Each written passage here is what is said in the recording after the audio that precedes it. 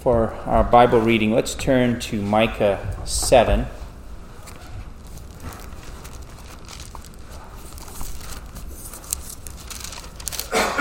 Micah 7, we'll start reading at verse 14. But to give honor to the word of the Lord and to the God who gave us this holy word, let's stand as we read Micah 7, starting at verse 14. Hear the word of the Lord. Micah 7:14.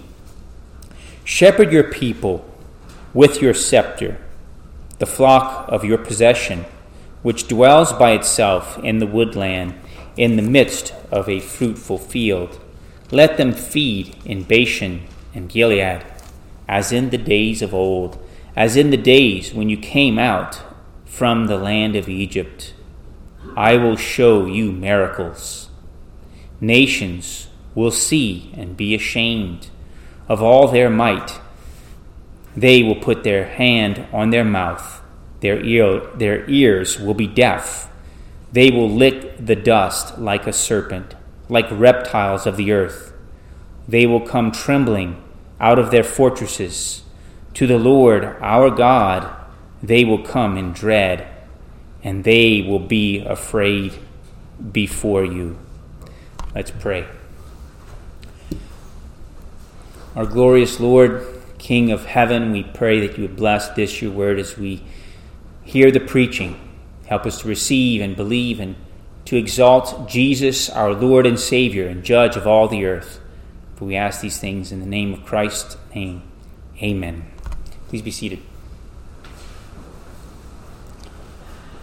Sometimes Scripture seems to give things that don't seem to always go together. Sometimes God is referred to as the Lion of the tribe of Judah. But at the same time, God reveals himself to be, in the person of Jesus Christ, a Lamb who takes away the sins of the world. Both a majestic, mighty lion, but also a gentle lamb. In today's text, we find something a little bit interesting. You imagine that imagery of going into a shepherd's field, looking at some sheep, and there you behold the shepherd shepherding the flock in kingly garb, bearing a scepter, the king who is a shepherd. Micah's prophecy is a prophecy mostly of judgment, but not all of judgment.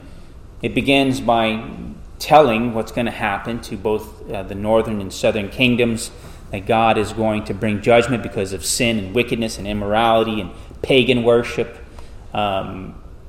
And God is going to destroy their cities. He's going to burn them with fire, and he's going to destroy all of their idols, which they put their faith in rather than in the God of heaven.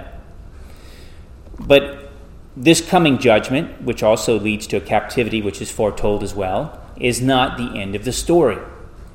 Now we go back to chapter 5, and we see in chapter 5 that God promises something special of a future hope of a Messiah. He mentions a place, Bethlehem, in verse 2, that it's too little to be among the clans of Judah. From you one will go forth for me to be ruler in Israel.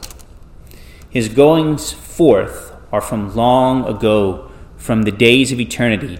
Therefore he will give them up until the time when she who is in labor has borne a child. Then the remainder of his brethren will return to the sons of Israel, and he will arise and shepherd his flock in the strength of the Lord, in the majesty of the name of the Lord his God. And they will remain, because at that time he will be great to the ends of the earth. This one will be our peace. In the scope of what the Jews were expecting as a Messiah, they were expecting someone who would be a mighty ruler, a mighty king, who would deliver them from oppression of the Romans. But I don't think they expected the Messiah, they probably forgot these words, that this Messiah would be great to the ends of the earth. He wasn't just intended to rule over Israel, but all nations, all peoples, all tribes and tongues. As we look at today's text and we look at this portion from Micah 7, And it speaks of the coming Messiah, and it has some things to say about him. Of course, we know that he's already come, but it's telling of what he will be like when he comes. Micah reveals unto us beautiful things concerning the Holy Messiah. But we'll see this in two main points. The Messiah as the kingly shepherd, and also, secondly, that the nations will fear him.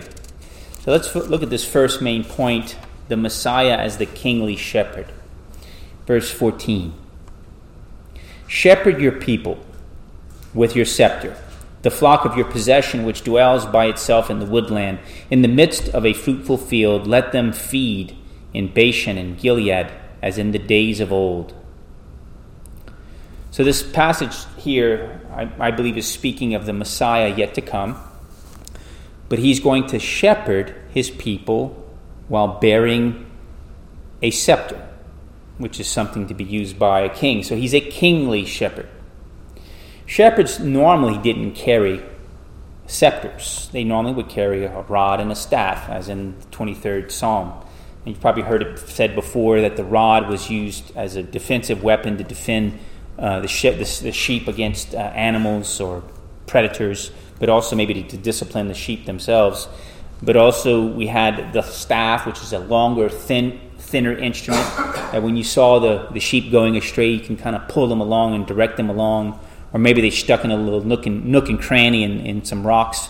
You can kind of pull them out of there with that shepherd's staff, because it had that crook that was used to guide and lead and pull out sheep who were going astray. But in this passage, the shepherd's bearing a scepter. You could say a scepter is somewhat like a rod. It would be a long instrument, but it would likely be something like a precious metal like gold or silver, or gold and silver, with gems and other things that would deck it out as a gorgeous ornament, sign of authority of a king. You remember the story of some kings of old who would bear scepters, and that scepter was a sign of their rule. In this passage, again, we have this shepherd king, which is something of a picture of what Jesus would come to do. Jesus came as a shepherd who would carry along his flock, guiding his flock, but also be kingly and bearing a scepter. Jesus came humble, in a low condition. He was born of a carpenter's household. That was his natural father. Of course, we know that his real father was God in heaven. But he was born in a low estate. If they really knew who Jesus was, kings of all the earth would have gathered around to worship him. If they really knew who he was, all of the Jewish people would have come to worship him. Great and small, young and old, those who were lay people, but those of the religious orders, the servants and the kings of Israel would have all come and worshiped before him. But that's not how it happened. Jesus came in a low estate. He was born and laid in a manger. Well, that's a trough used to feed animals. When he was born in a stall meant for animals as well. And this humble, lowly baby was worshipped by shepherds at his birth. Jesus came into the world and was, in man's sight, in his beginnings, was insignificant. He was like that little root that came out of dry ground, and many did not notice him. But that's what Scripture also teaches, and there's a reason for this. If we turn to John 1, John chapter 1, the Gospel of John chapter 1, starting at verse 1. In the beginning was the Word, and the Word was with God, and the Word was God. He was in the beginning with God. So he's the eternal ruler, Son of God. All things came into being through him, and apart from him nothing came into being that has come into being. In him was life, and the life was the light of men. The light shines in the darkness, and the darkness did not comprehend it. There came a man sent from God whose name was John. He came as a witness to testify about the light, so that all might believe through him. He was not the light, but he came to testify about the light. There was the true light, which coming into the world enlightens every man. He was in the world, and the world was made through him, and the world did not know him. He came to his own, and those who were his own did not receive him. But as many as received him, to them he gave the right to become children of God, even to those who believe in his name, who were born not of blood, nor of the will of the flesh, nor of the will of man, but of God. So just as in Micah, we have a humble beginning of one who was concealed, you could say, from his own. His own did not receive him. He was born in a low estate, but he was actually the King of glory. And in today's text, we have him as both lowly shepherd and mighty king. We know the rest of the story from John's Gospel. Jesus grew up. He served. He healed many. He performed many signs and wonders. He was rejected by his own. He was mocked, beaten, and crucified, and treated as a criminal. But then God raised him and exalted him as King of Kings and Lord of Lords. Look at the middle, going back to Micah 7. Look at the middle of verse 14 through 15. As in, it says, in the midst of a fruitful field, let them feed in Bashan and Gilead as in the days of old, as in the days when you came out from the land of Egypt. I will show you miracles. So this event that's being prophesied in today's text is going to be accompanied by signs and wonders, miracles, and that they're going to be fed in a field, in a fruitful field. This should remind us of Jesus feeding the thousands. But not only did he feed the thousands, he himself is the bread that came down from heaven. God's holy manna from heaven delivered that we would have eternal life through him. Just as the fathers of old, the Jewish fathers of old, ate that bread from heaven yet perished, those who eat the bread that came down from heaven in the person of Jesus Christ, they will be granted eternal life. So Jesus healed many. He healed many sick. He cast out demons. He raised the dead. He did all things well. And many people believed upon him because he performed many magnificent miracles. So Jesus, the Lord and Savior, came into the world as a kingly shepherd. But today's text also says that the peoples, the nations, will fear him because Jesus came into the world as a judge, the judge of the living, of the dead. And for this reason, the nations will fear him. Look at verses 16 and 17. Nations will see and be ashamed of all their might. They will put their hand on their mouth. Their ears will be deaf. They will lick the dust like a serpent, like reptiles of the earth. They will come trembling out of their fortresses. To the Lord our God they will come in dread, and they will be afraid before you. Some folks have the wrong notion of who Jesus was. And for that reason, they do not fear him. I always thought that some of the Roman Catholic art pictures of Jesus kind of fed into some of that. It's kind of like it's a feministic looking Jesus, I find, in a lot of that artwork. But that's not just it. I think it's people read certain passages of Scripture and they read one particular verse And their whole notion of who Jesus is based upon a particular verse like this. In Matthew 11, Jesus said this, "Come to me, all who are weary and heavy laden, and I will give you rest.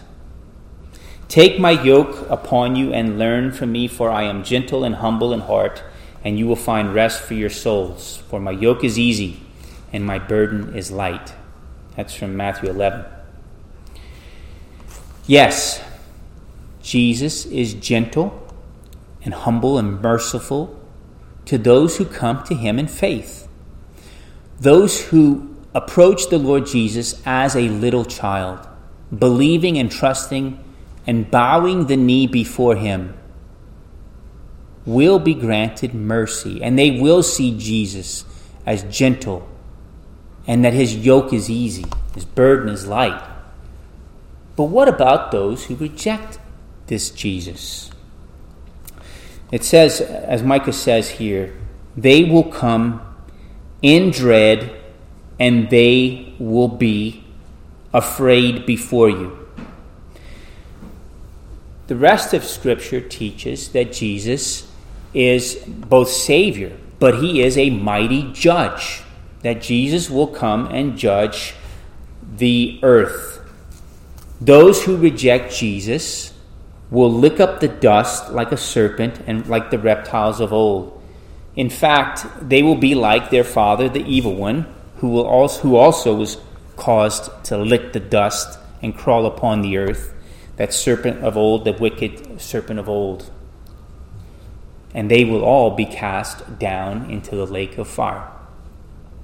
So again, why should the nations fear Jesus?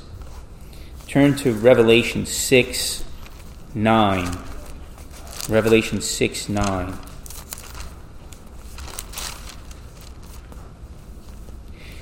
Starting in verse 9. When the Lamb broke the fifth seal, I saw underneath the altar the souls of those who had been slain because of the word of God and because of the testimony which they had maintained.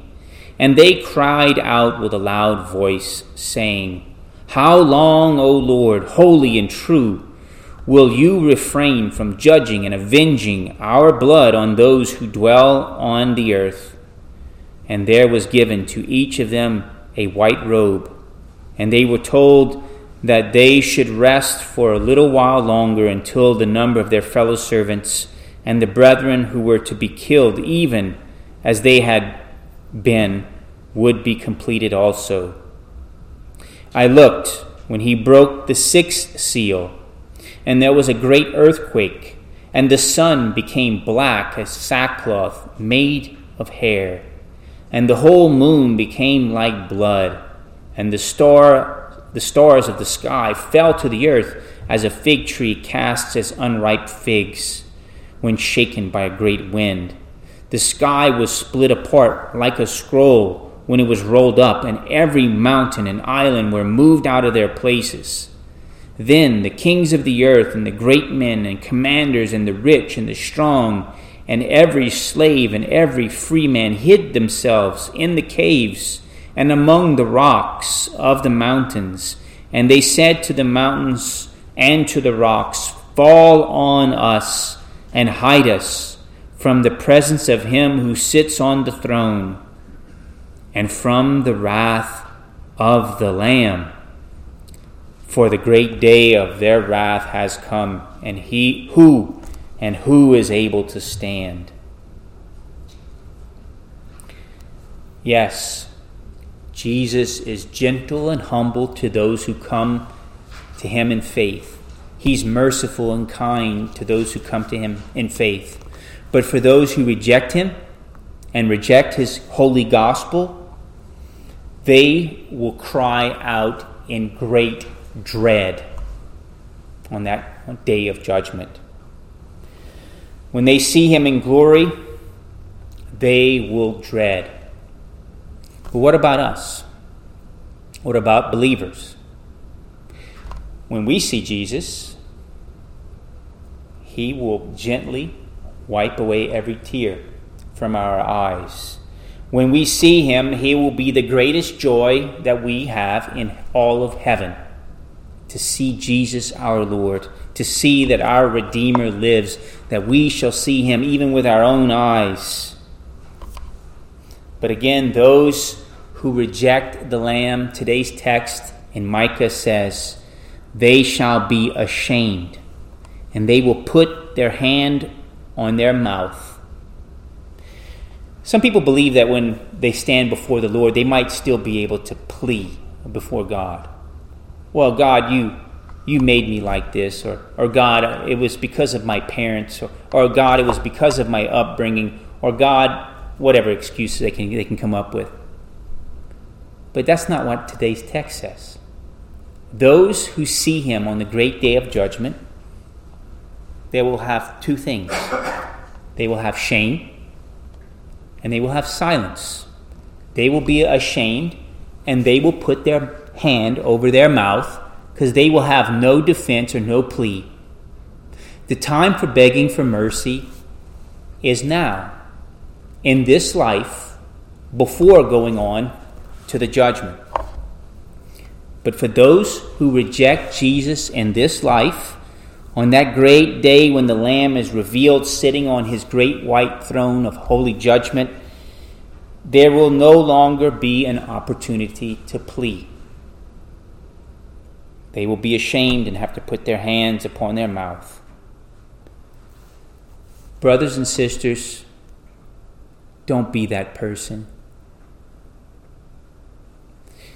Using the words of 2 Corinthians 6, I repeat what Paul says. I urge you not to receive the grace of God in vain. For he says, at the acceptable time I listened to you. On the day of salvation I helped you.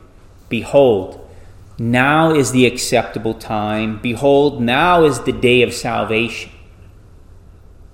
If you hear his voice through his word, flee to Jesus and believe in him. Repent of your sins and believe in him as he's offered to you in the gospel. So again, Jesus is humble and lowly, you could say, towards those who have faith in him. But should we still fear him? I would say a definition of who God is that we should fear him. But we fear God. We fear even Jesus because he has the power to chastise us. If you are a Christian, you fear the hand of God's discipline, the hand of God's chastisement for disobedience. But you don't dread him as someone who is going to condemn you to hell, because we know that Jesus has already suffered the pains of hell for us. Actually, I changed the title of this sermon. First I put it as Fear God the Shepherd, but I then changed it to Fear Christ the Shepherd, because I believe this entire passage is talking about Jesus Christ, the Messiah. He is worthy of our fear, even as Christians. We ought to fear him, again, as the one who has the power to cast body and soul in hell forever. Do you fear him? You should both fear and love him. The name of Jesus is almighty and powerful, and he will sit upon that great throne of judgment. But we fear him and love him and delight in his holy gospel. As our text teaches us, he came as a kingly shepherd, but he also came and will come as judge, but a loving, merciful judge, and one who is both our advocate and judge for those who have faith on him. Put your faith in the Lord Jesus Christ, and you will not have to fear that great day. You will rejoice and join all of the saints together in glory. Let's pray together.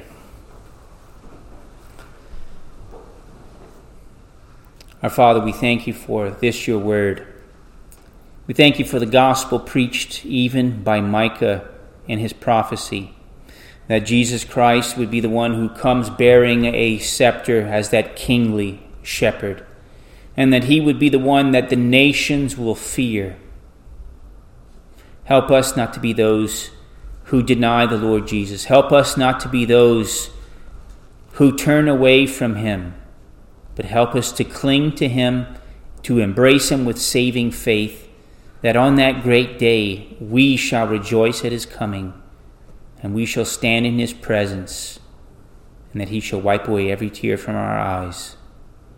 For we ask all these things in the name of Jesus our Lord. Amen.